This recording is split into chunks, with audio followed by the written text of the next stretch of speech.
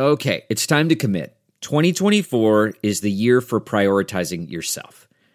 Begin your new smile journey with Byte, and you could start seeing results in just 2 to 3 weeks. Just order your at-home impression kit today for only $14.95 at Byte.com. Byte clear liners are doctor-directed and delivered to your door.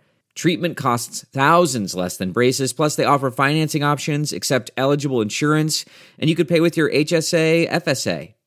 Get 80% off your impression kit when you use code WONDERY at Byte.com. That's BYTE.com. Start your confidence journey today with Byte. Have you ever wondered how to say good morning in Italian? Or what is goodbye in French? You can ask Alexa. Just say, what is happy birthday in German? Or how do you say hello in Japanese? Do you want to know how to say I love you in Spanish? Ask Alexa and start learning a new language today. Tell you what, Southwest doesn't have any good football teams, but they do make wonderful whiskey. I don't know where to go to get Arizona whiskey, so I did the next best thing and got New Mexico whiskey. There's a lot of Arizonans that are yelling at me right now that they're not the same state. I fully acknowledge that, but I don't know what Arizona distilleries are. So I got Colkagan from New Mexico. Same general region, close enough to me.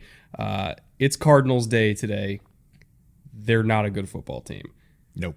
We're going to do our best to explain, A, why they're in the position that they're in now, and also the potential very good position they could find themselves in about 18 months or so. 2023 is going to be rough, but we're going to do our best to get you through it. So with that, Jay, roll the intro.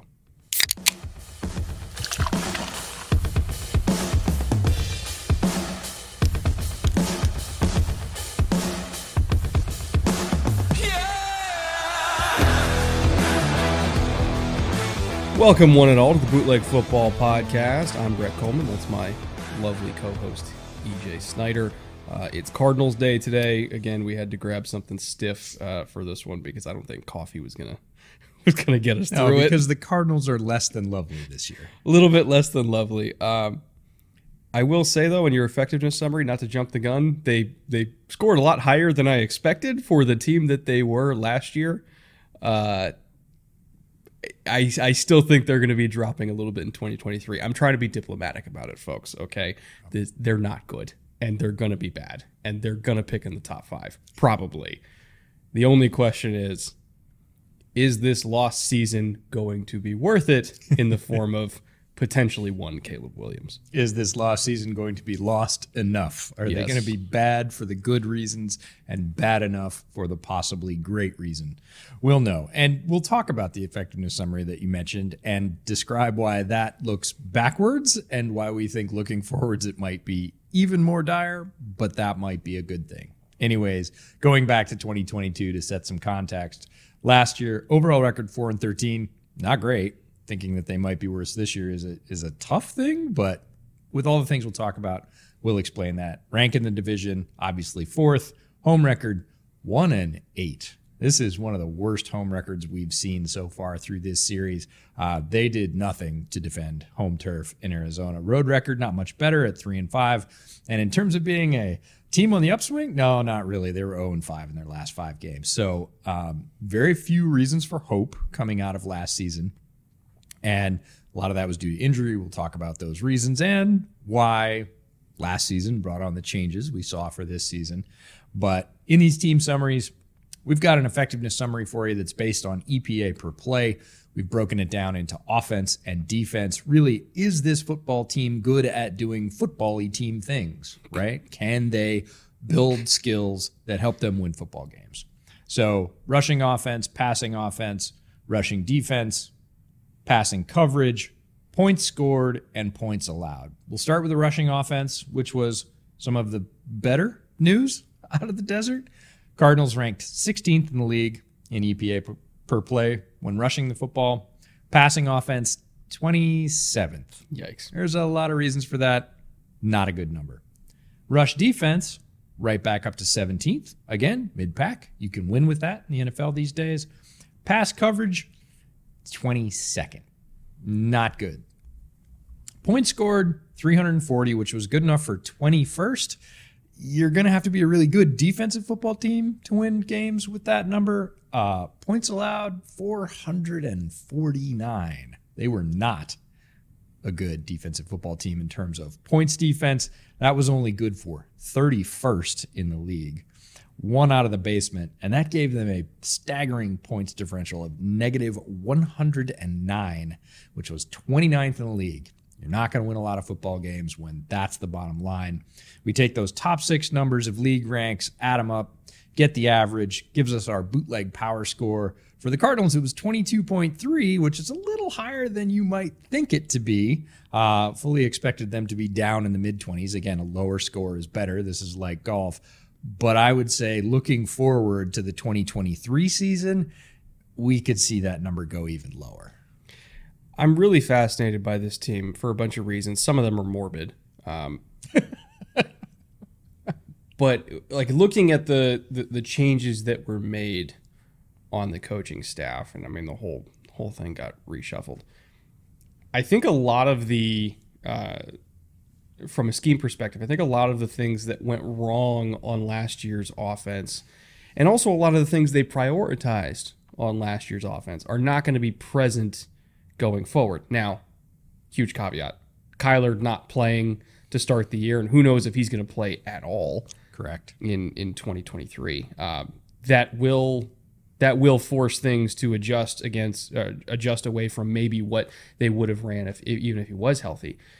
But I do think that fundamentally the offense and also the defense schematically are going to look a lot different than what we saw last year, which could have a potential huge effect, especially as they start moving guys around. Like, do you know Zaven Collins is an edge now? He's not an inside linebacker anymore. They moved him to edge. There's a lot of change coming. And just to give a little schematic rundown here, talking about that run game, which they were pretty good at, well, at least average at. Better than other things at. Cliff had a very intriguing and creative run game when he was there. They were very good at creating angles. They were very good at creating space using pullers and down blocks and everything like that. They ran a hell of a lot of counter. They were second in the NFL in counter under Cliff. I think the Ravens were the only team that were ahead of them. So especially from shotgun, they were very counter heavy. They were fourth in inside zone, which you expect from a heavy gun team to be, but they were dead last in outside zone. And so they were sort of Greg Roman-ish, I would say, in terms of their run game, but they leaned more on inside zone than power, whereas the Ravens leaned more on power than inside zone.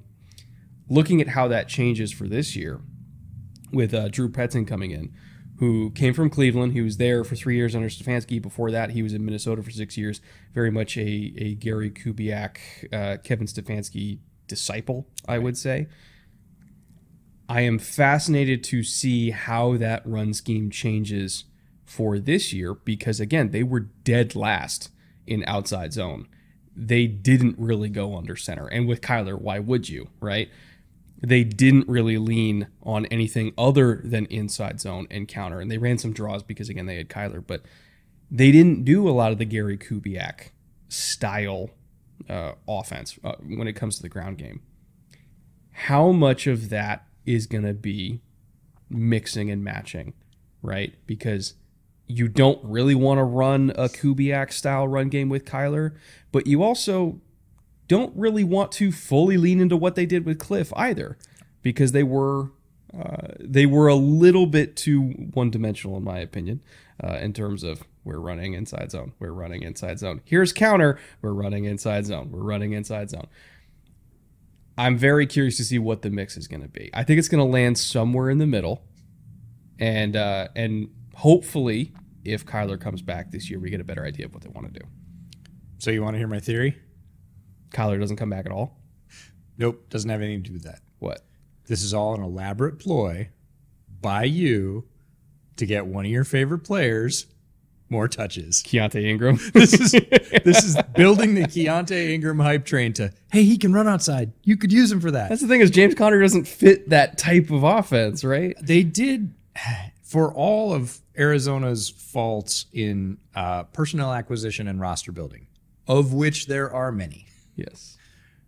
They, in terms of the run game, and perhaps this is reflected in those numbers, it being decent as opposed to lots of other, statistics for their team not being decent, they did match personnel to what they wanted to do.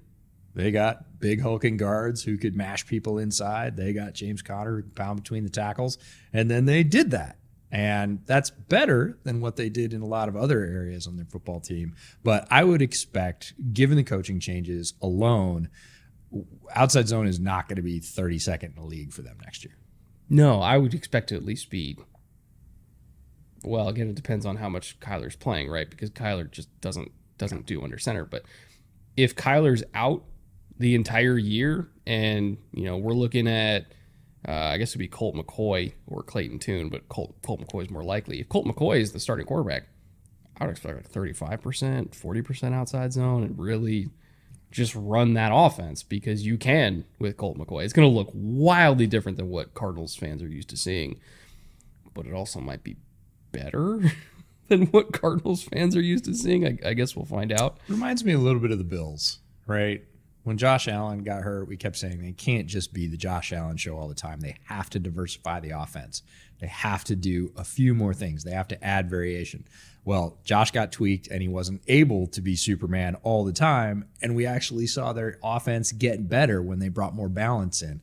I think to a lesser extent, let's temper expectations, we could see some of that effect in Arizona with, hey, this isn't the full-time Kyler show anymore because he's not going to be playing for sure at the beginning of the year. Can we mess around with a few other things? Nobody has any expectations for us anyways. While nobody's watching, let's try some stuff and see what works.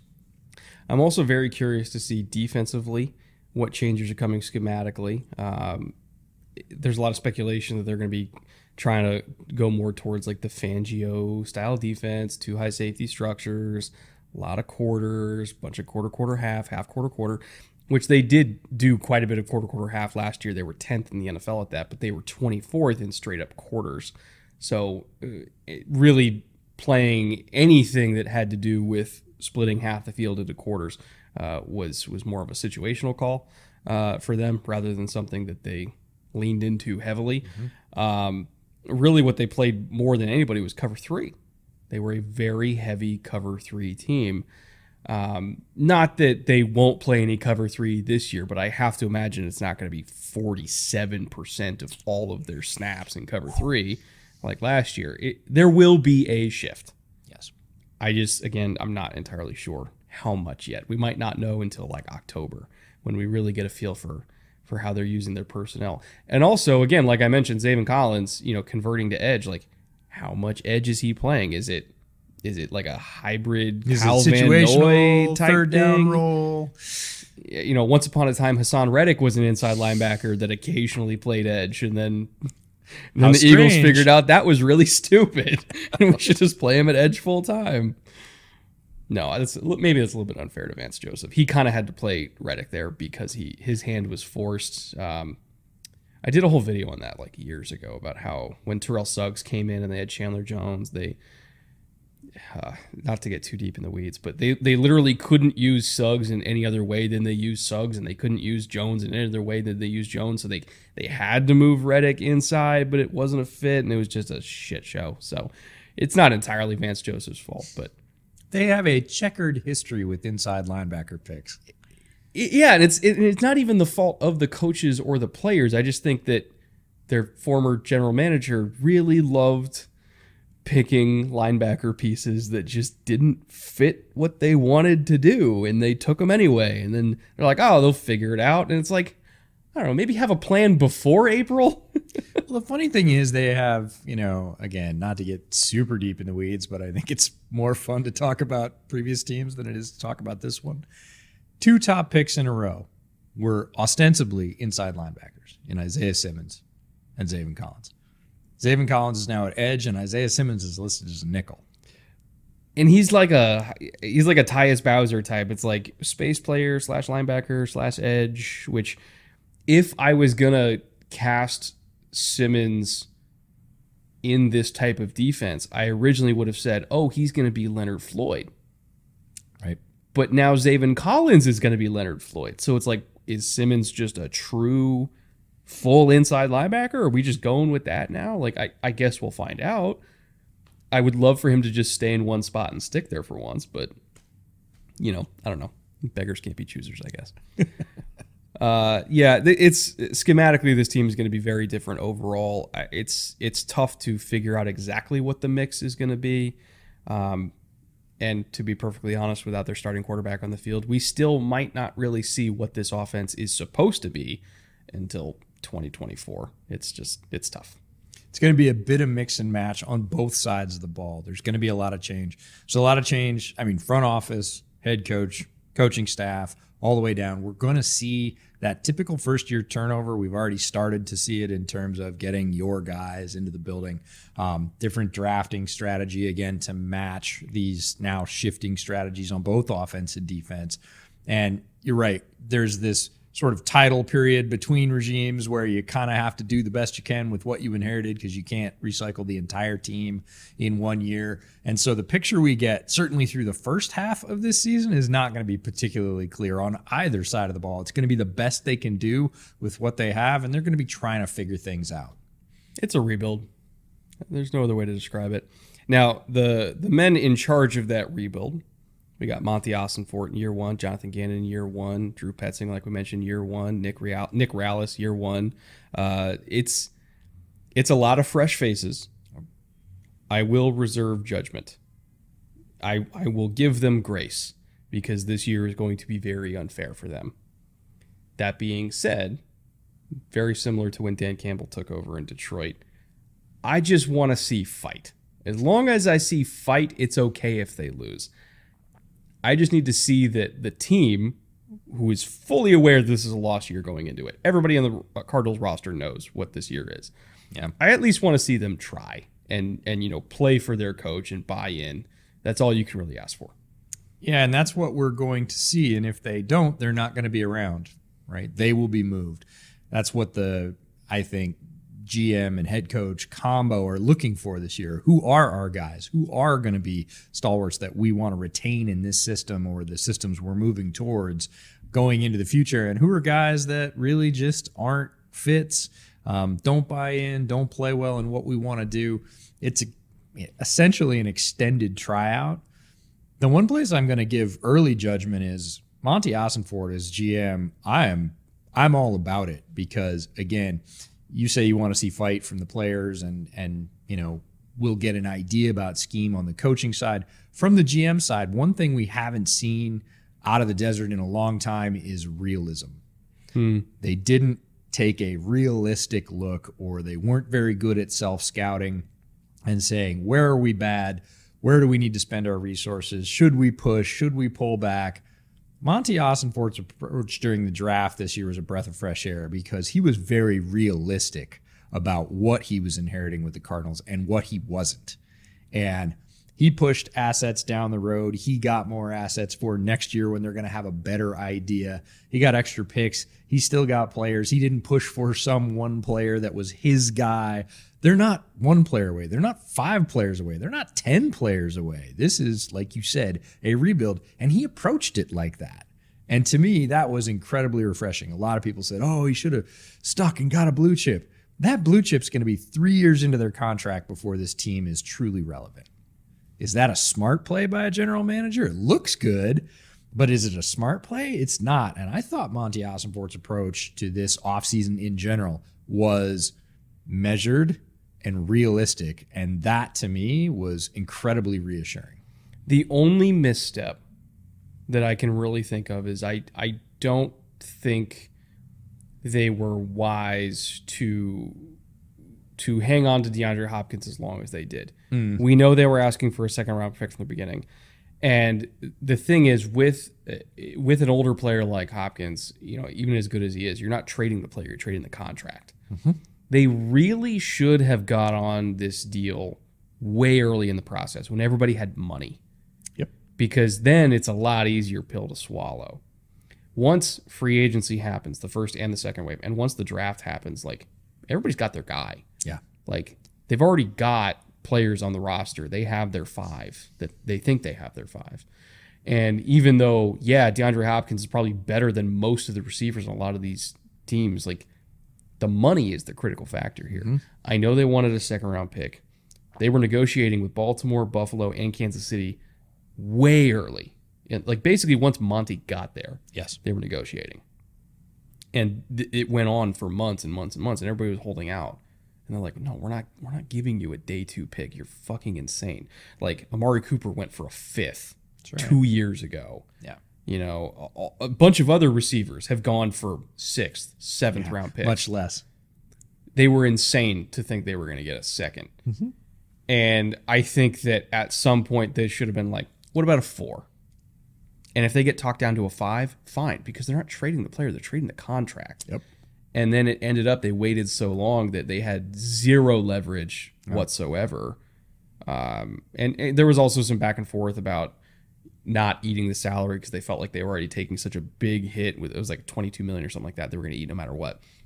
They didn't want to eat even more of the salary because they already felt like they were being punished. But it's like, dude, you got to do it. Like, got to play the hand you're dealt. It's now or never, you know? And so they ended up not getting anything for Hopkins and still taking a big dead cap hit. I would have rather they just really attacked that early in like March.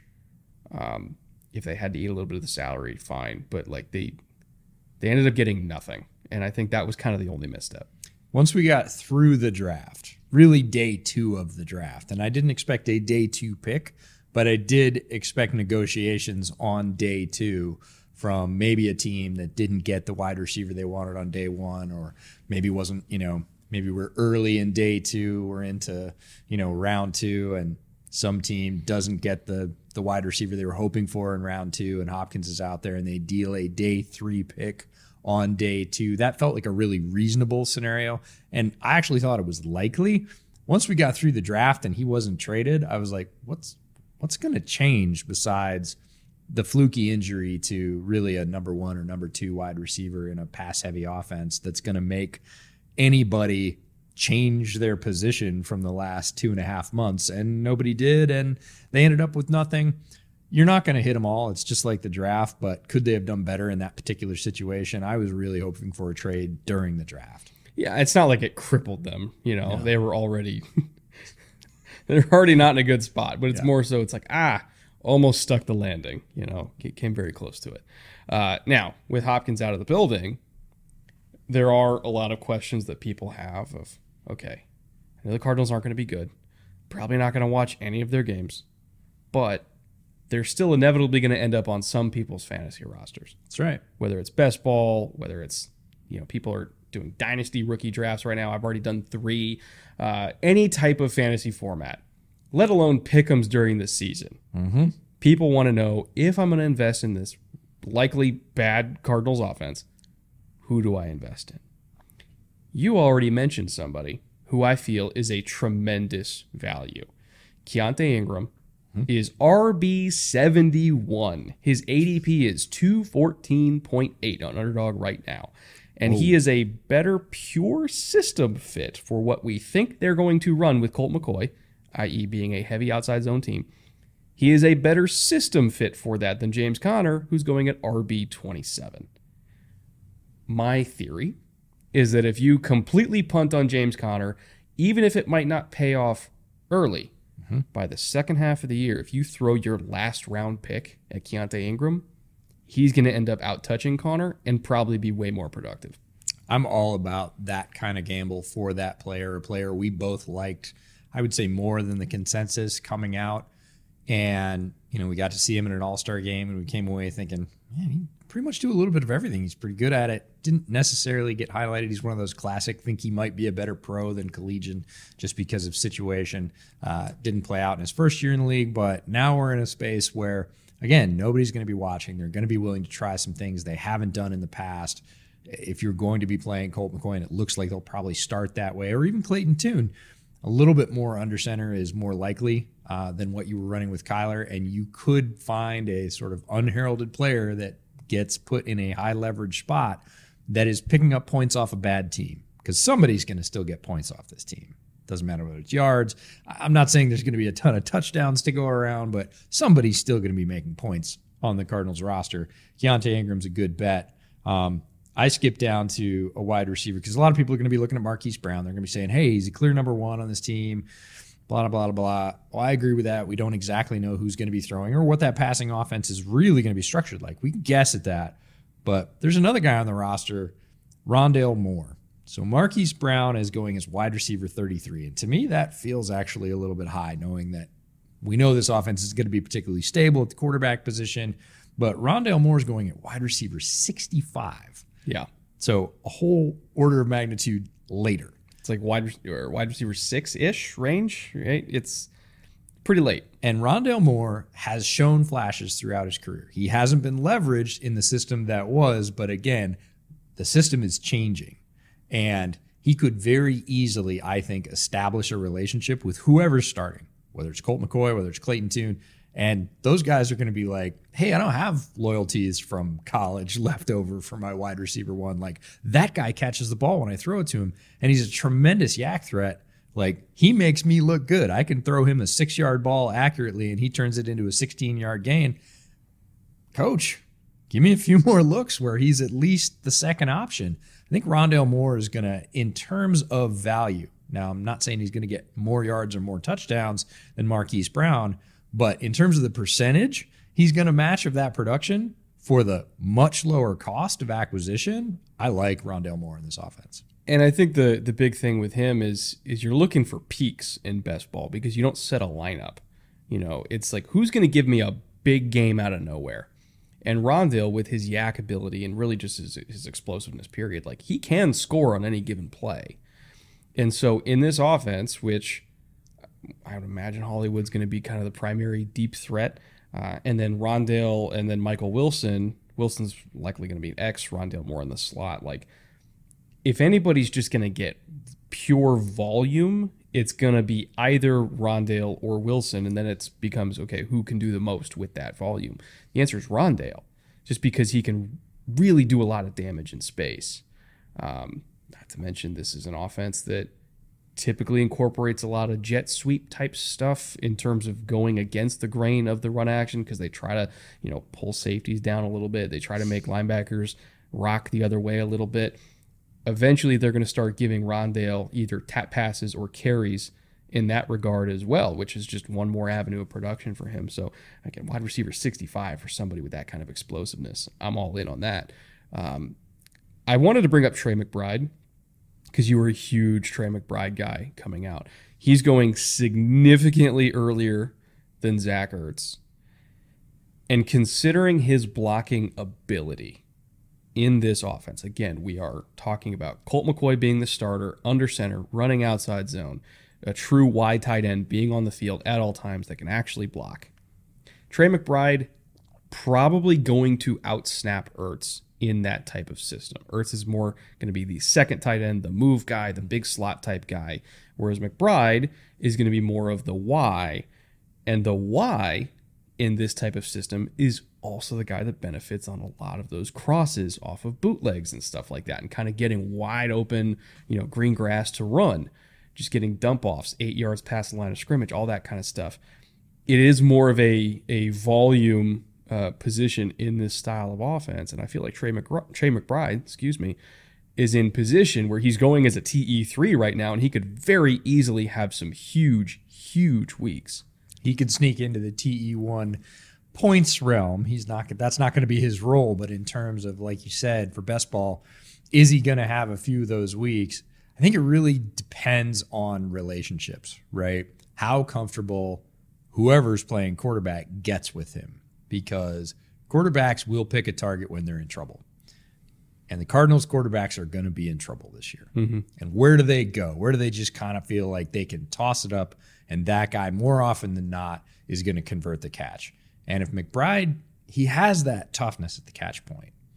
If he becomes that for the quarterback, and there's no way to tell that, right? That's a feel thing and a chemistry thing, and just are you in the right spot, and do you run the route the way I want you to? And there's a lot of those things. If he becomes that safety valve in this offense, he's going to have a few weeks where he produces like a tight end 1, and you're paying for tight end 3 to put him on your roster way down what's his overall ADP? 202.6. It's 202. Very late. You're getting him as basically a TE3, and most people don't even pick a TE3. So you could slide him onto the end of your roster, and he's going to give you a few weeks, maybe a few more than that, if he establishes that relationship pretty quickly as dependable, physical at the catch point, and he's all of those things. So he has that potential. It's whether or not that mesh occurs. Think Owen Daniels, but a little bit more physical. Yeah, beefier.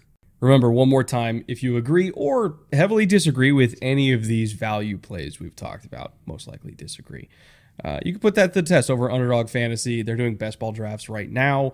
Best Ball Mania 4 is really like right in the middle of the heavy draft season. There's $15 million in prizes. Biggest best ball tournament, ever. So if you want to draft any lineups into that, it's $25 per entry, and there is thousands of prizes out of that $15 million prize pool. If I recall correctly, first prize is $3 million. Last year's winner, by the way, was a subscriber. Yes. Who is apparently way better at fantasy than I am, because I didn't even get close. He kicked my ass. But, I like to think that some of the content we make maybe helped him a little bit here and there. Either way, promo code bootleg over on Underdog Fantasy.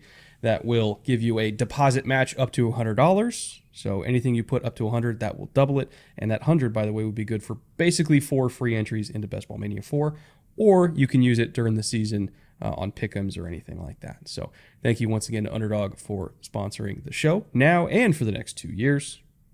With that, EJ, free agency losses. Yeah, and this is the kind of thing you're going to see when an entire power structure turns over in a team. AJ Green, notable name, but not necessarily notable player for them anymore. Billy Price, their center, 62% of their snaps. He's gone. Marcus Golden, the edge, 70% of their snaps. Max Garcia, one of those mashing guards we talked about, only 45% of their snaps, but was a key pickup for them. He's gone as well. This is a long list. I'm scrolling a lot because you're going to see it's a lot. Yeah. You're going to see a huge amount of turnover when this kind of thing occurs. Zach Allen, interior defensive lineman, he goes over to the Broncos. He played 60% of their snaps. Chosen Anderson, wide receiver, signs with the Dolphins. He was at 45% of their snaps, provided them some size, if not a lot of production. Big breath. Ben Neiman, the linebacker, goes to the Titans. 43% of their snaps, so a key reserve, not necessarily a starter. And then Byron Murphy, the cornerback, ends up with the Vikings. I actually really like that signing for the Vikings, but he played 53% of their snaps and I think has improved each year over the last couple of years. His first season's coming back with full health, sort of proving his potential coming out of UW. Ends up getting almost $9 million to go to the Vikings. Good pickup for them, but a key loss for the Cardinals. Yeah, I was a little bit surprised that they let Byron go, because I kind of figured he'd be in the future plan. Same thing for Zach Allen. I thought he'd be in the future plans too, but it maybe just came down to, hey, we know we're not hitting now. It's too far over the horizon before we're right good. By the time we give them the contract and it runs out, they're going to be gone again, and then we're going to be at our peak. So do we do that? And the Zach Allen deal is structured in a way that, like, hey, maybe he'll be back on the market in a couple of years anyway, so we can go get him again. And then Byron, I think, as an inside/outside guy who can play outside, but I think is a fantastic nickel. That was a great pickup by the Vikings too. So a lot of talent has walked out of the building, or at least some of the talent they actually had. That's part of the reason why we're like, it might be a little while, because they were already short on talent before, and then 2 of their better players on defense walked out the door. In terms of who they did bring back, Greg Dortch had a very reasonable $1 million deal, productive number 3 for them. Calvin Beachum, also very reasonable, under $3 million for a starting tackle is awesome. And Will Hernandez, they also brought back, at $4.5 million, starting guard for them, who played a bunch of snaps and has been relatively solid, I would say. I would say very up and down early in his career, and has now just become, again, another one of these not cheap, but manageable contracts for a starting guard that is not going to get your quarterback killed that often. It's a pretty good deal for them. Yeah, I'd say steady. And I really want to highlight the Greg Dortch re-signing. It's for almost no money. everybody's going to look at him, say he's small. Whenever he's gotten opportunities, which have been fewer and farther between in the Cardinal system, he's made good on them. He is exactly the kind of guy you want down in your receiving order. You don't want to be counting on him for wide receiver 1 or wide receiver 2, but if he has to step in as wide receiver 3 at some point this year in this offense, he's going to be able to produce. He just consistently does a lot with the touches he gets. And for $1 million, like, I don't think anybody's paying attention to that re-signing or really having an opinion about it at all. I really liked it. I thought it was under the radar, but really solid again, and fits where they are. It's realistic, right? If Greg Dortch is great, awesome, you look smart. If Greg Dortch is bad for $1 million, nobody's going to care. Nobody cared in the first place. I thought it was a really smart and, again, in line with where they are in the, we'll just call it what it is, rebuild, pulling down to the studs. It doesn't cost you too much, but it might get you more benefit than you paid for. In terms of third-party additions, again, there wasn't a whole lot of money going out the door. Their most expensive player they brought in was Kazir White for $5 million. So, it tells you a lot about their spending priorities. It is not it's not a 2023 offseason. This is all for 2024. We're filling in where we need to fill in just to get us to 2024. Center was a big need going into this offseason. They brought in Hjalte Froholt.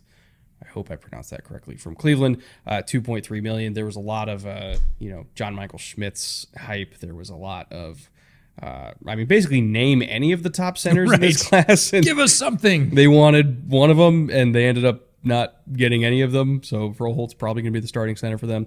Zach Pascal they brought in, also from Philly. And other than that, kind of the island of misfit toys, LJ Collier, Chris Barnes, Rashad Fenton. Not a whole lot to write home about here. Yeah, they needed tutors. Gannon coming over from Philadelphia.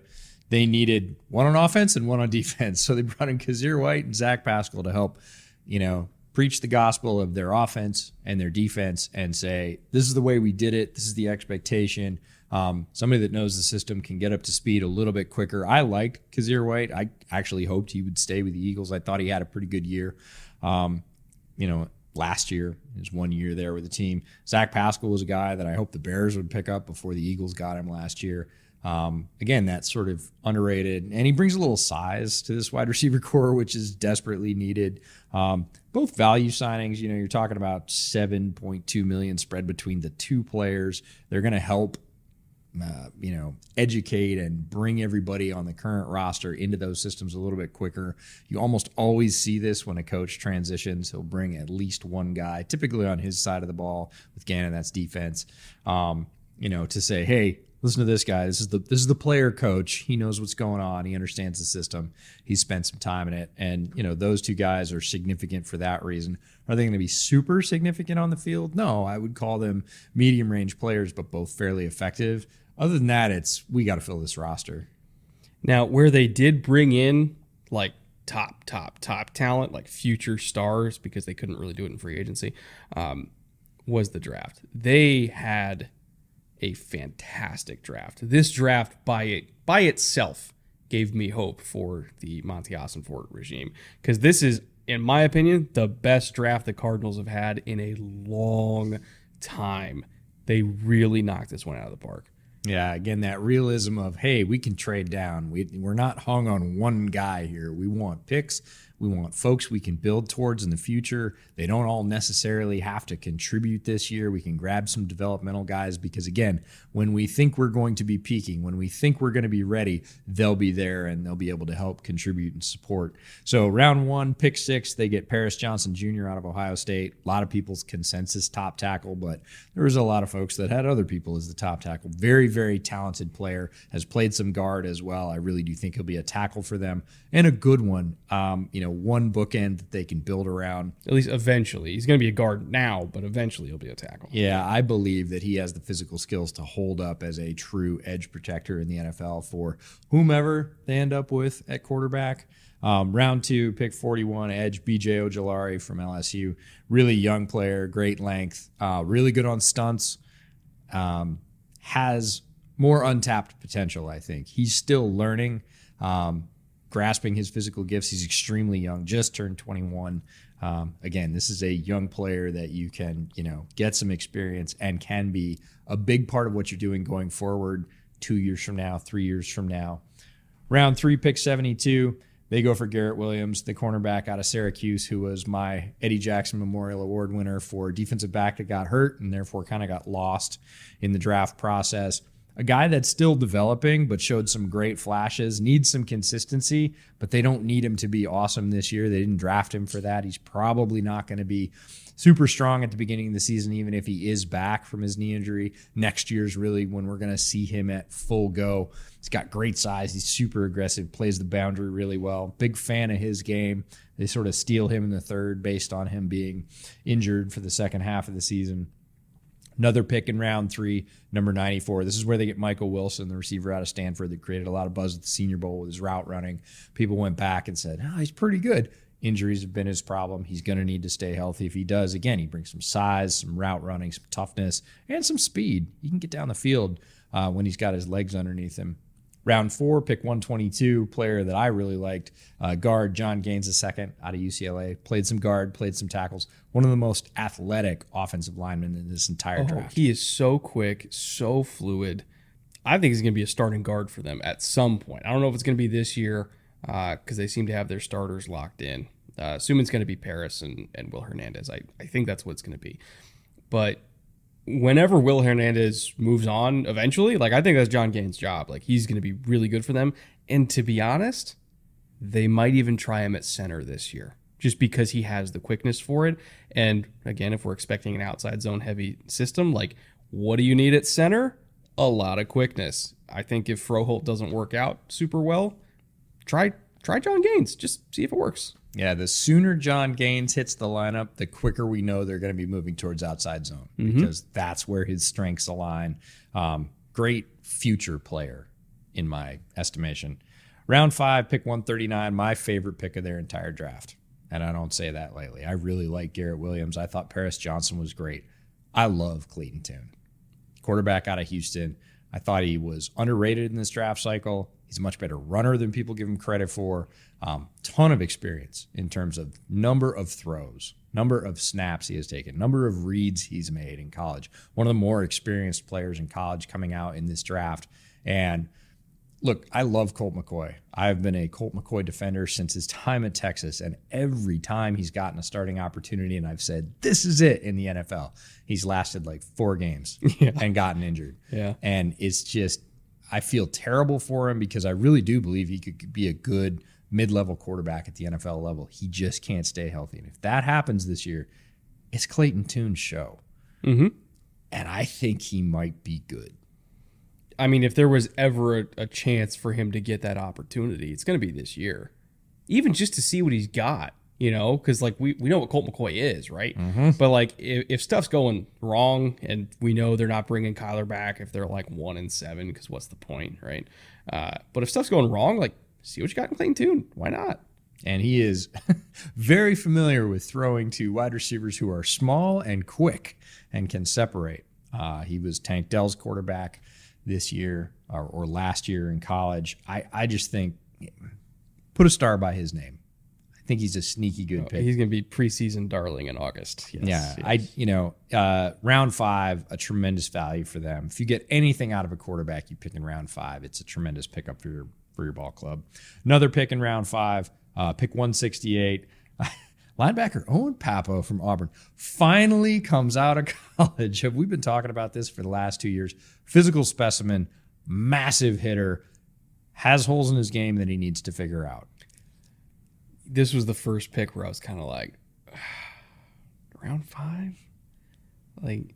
I get it. He's a missile, but he's a missile without any sort of guidance system.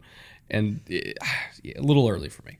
What I said when they picked him to you, which is probably one of my best lines from the entire draft, is, hey, they waited until the 5th round to pick their super gifted inside linebacker they don't know what they're going to do with. Come on, that's an improvement. Really like his physical potential. We'll see which role they pick for him. He's moved around a little bit at Auburn and how they use those physical gifts because, they don't pair up with instincts right now. But, man, when you talk about a missile, in terms of a physical profile, fast, and just loves contact. There's no other way to say that. Yeah, no, it's Denzel Perryman wearing an eye patch who doesn't have depth perception and can't see left. Like that's what it is. That's a fantastic description. Round 6, this is pure steal. In competition with Clayton Tune for my favorite pick overall for their draft. 180, Keitrell Clark, Louisville. If you don't know who Keitrell Clark is, go check out our interview with him, also on this channel. Fantastic nickel, extremely smart player, great instincts, great anticipation, great quickness, not necessarily great size, but all those other things we mentioned make up for that. And he makes a ton of plays going forward, understands he's going to have to play the run, is extremely effective in short to medium zones because of that quickness, because of his understanding of leverage. We talk about pre-snap reads all the time with quarterbacks. He has more pre-snap reads as a cornerback than I think most players we've talked to in the last couple of years. Love this player. Because he can play anything, right? You know, he's going to get on the field. We just don't know what spot yet. But the fact that he can be a good player at a variety of roles, that's the type of pick that I really like on day 3. Is we know he's good. We don't know where he fits, but we know we can get him snaps and figure it out as we go. You know, it's one thing if you're investing a top 15 pick in that type of guy where it's like, hey, he's talented, we'll figure it out. That's when you're kind of like, ooh, I don't know. But like 6th rounder, getting that kind of talent, versatile talent, I should say, can't go wrong.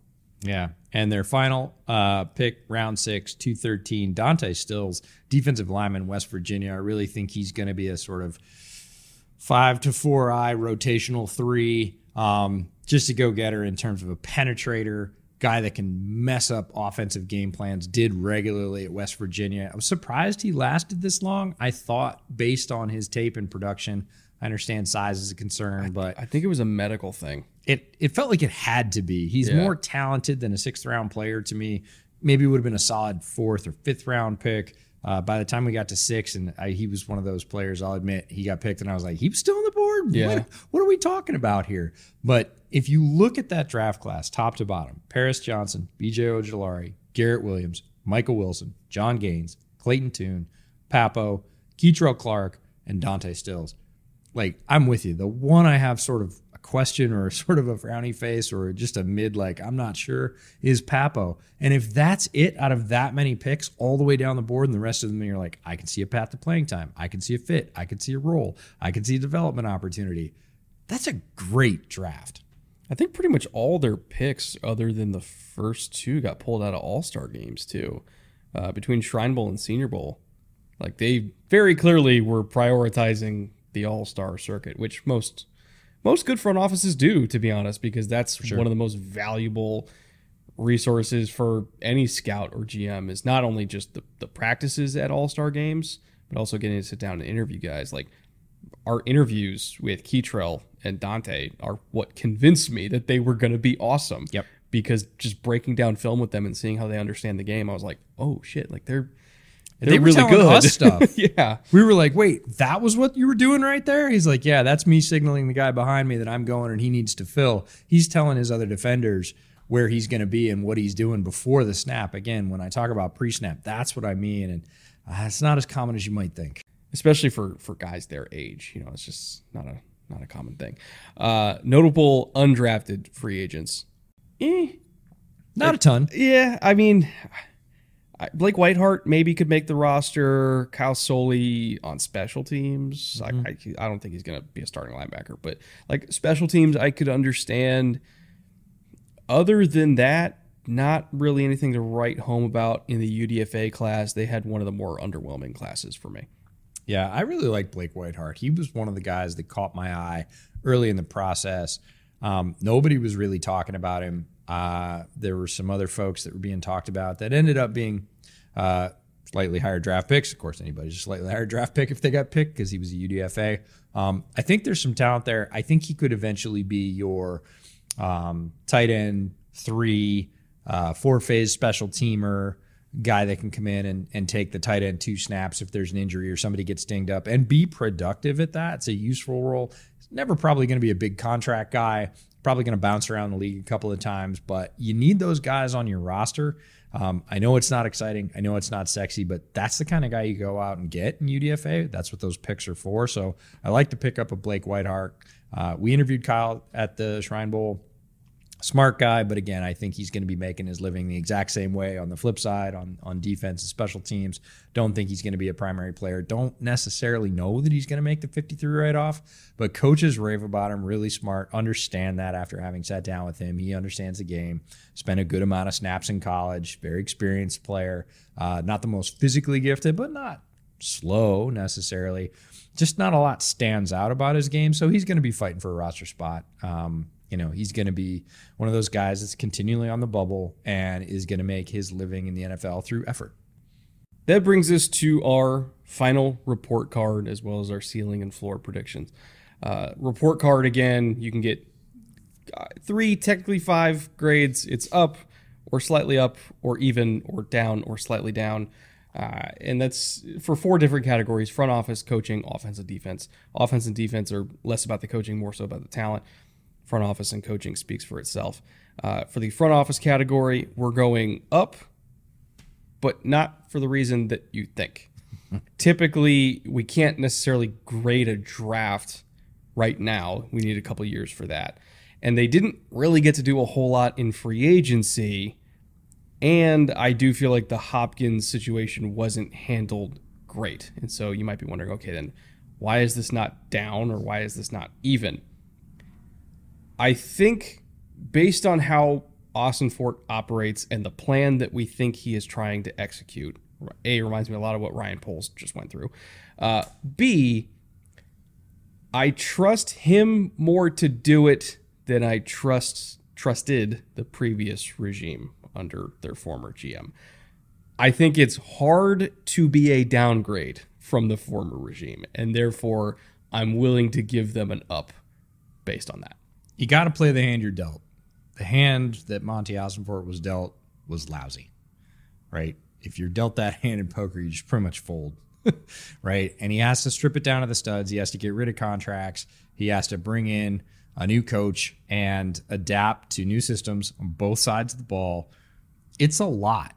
And if he had taken big swings for high-profile players early on, not amassed picks, stacked them for later years, and been realistic about this, the Cardinals would be in the same hole next year. Yeah, I totally agree.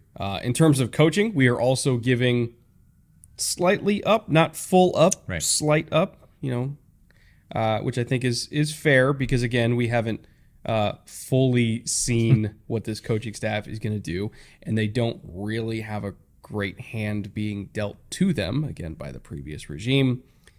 But I also am a believer in this staff, and I think that they are bringing an offense that has proven to work almost everywhere it's gone in the NFL, even if it might take them a couple years to really get into it. And also they're bringing with them a defensive scheme that has been proven to be all the rage across the NFL as well. And this is more of a trust play than anything, but I trust this staff to eventually, by 2024, 2025, to be able to execute that plan. I'm not willing to give it an even. I'm not willing to give it a down, so I'm good with like a slight upgrade here. Yeah, fresh air is good. This was a good change. The Cliff era really felt like it had run its course.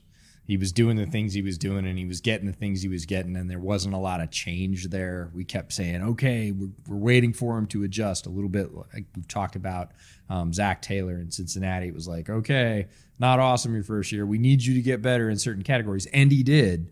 Cliff seemed to make some of the similar mistakes over and over again, and it just felt like that was going to keep happening. So it feels like a good break, a good change. And yeah, it's more about faith saying it's up and that they will pay forward on that promise. We'll see, but it feels good for now, and I bet it feels good to Cardinals fans as well. In terms of offensive and defensive talent, again, we love the draft. Want to reiterate that. There are some future pieces that we're excited about, but it has to be down. It really has to be down. Kyler's probably not going to play this year because we don't think they're going to have a record that would necessitate bringing him back early from that knee injury. Anyway, obviously Hopkins is no longer there. The receiving core is, on paper it could be okay, but we're still Not entirely sure. It depends. How much are we getting from Dortch? How much are we getting from Rondale? And, obviously with Michael Wilson coming in too, there's some unknowns there. Are they even really going to lean on Keontae Ingram? We think they will, but we still got to see it happen. Offensive line has some youth questions.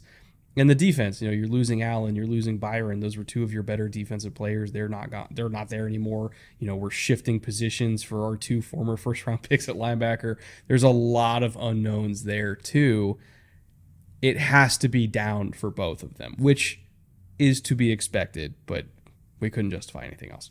No, this is the rebuild part of rebuild. Yeah. Right. We had to get rid of what was here, both in terms of contract, aging players, talent that doesn't fit the schemes as we see it going forward.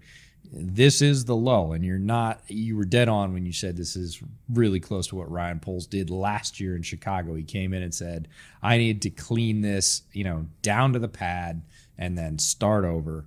And that was Austin Fort's task this year. He's going through it, but there's no way to look at the roster and go, oh, well, while you're going down, you're going up. No, you're going down. We have developmental pieces that we're excited about, but they're not going to play out this year, and that's practical and reasonable. So down this year with hopes that it will turn around in the next couple of years. In terms of ceiling and floor for win totals and just win totals here. In terms of ceiling and floor, the ceiling for wins and the floor for wins, both of these are fairly negative. Not going to lie. I guess my ceiling of 6 is about the best case scenario. You put him at 5. It's probably not going to be that high. That being said, everything that we've talked about in this episode, if they fully convert to outside zone and running from under center, and McCoy stays healthy, and Keontae Ingram does what we think Keontae Ingram's going to do, and Hollywood has a great year, and the defense somehow gels, and all these linebackers immediately take to their new spots, and they're totally good. In the secondary, you got the young guys coming in, and they play amazing, and the pass rush is somehow fine. If all of that happens, 6-win team. Best case scenario. You lost me at McCoy stays healthy. I know. It was the third thing you said, and I glazed over. Sorry, didn't mean to. It's going to be difficult for them to stack wins. In the first part of the year, there's a lot of mesh going on. There's coaching staff with new players, new systems, new roles. Hey, I thought you were going to be there. Timing issues, new quarterbacks. There's just a lot going on both sides of the ball. I concentrated on offense there, but just as many on the defensive side. Hey, I thought you had that guy. I thought that was your zone. Nope. And they're going to be that's going to be playing out on the field. That's going to equal more losses than wins. I would be very surprised if they won any. I was going to say many, if any, tight games in the first half of the season, because those kind of adjustment issues will just lump them together in a folder. Keep those things from happening pretty typically. And then in the back half, they're going to be transitioning to younger players to see if they have talent. Again, I don't think they're going to be fighting for a playoff spot. I would be very surprised if they were. It's going to be about, hey, we need an audition for this player to see if they're going to fit with us going forward. Playing vested veterans at that point makes no sense at all. It's going to be very tough for them to stack wins. In terms of floor, again, I went one higher than you. My floor is 2. Your floor is 1. It's very hard to be a winless team in the NFL. Well, I shouldn't say hard to be a winless team. You can be a winless team in the NFL. Cleveland did it recently. But it's unlikely. Yep. Like most football games, even between bad teams and good teams, are still somewhat close. So they're probably not going to be winless. Right.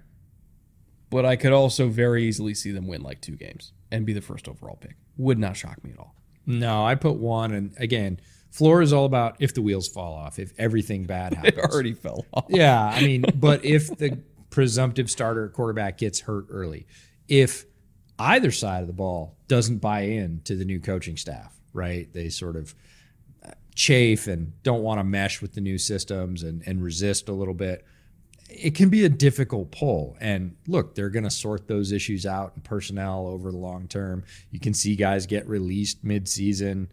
Usually happens with, full GM coaching changeovers. Hey, this guy is just not what we need in the locker room. He's not giving us enough on the field to warrant us keeping him. It's a surprise to everybody outside the organization. If all of that bad stuff, just like all the good stuff that we listed for their ceiling happens, Yeah, they could steal one. Are they going to go winless?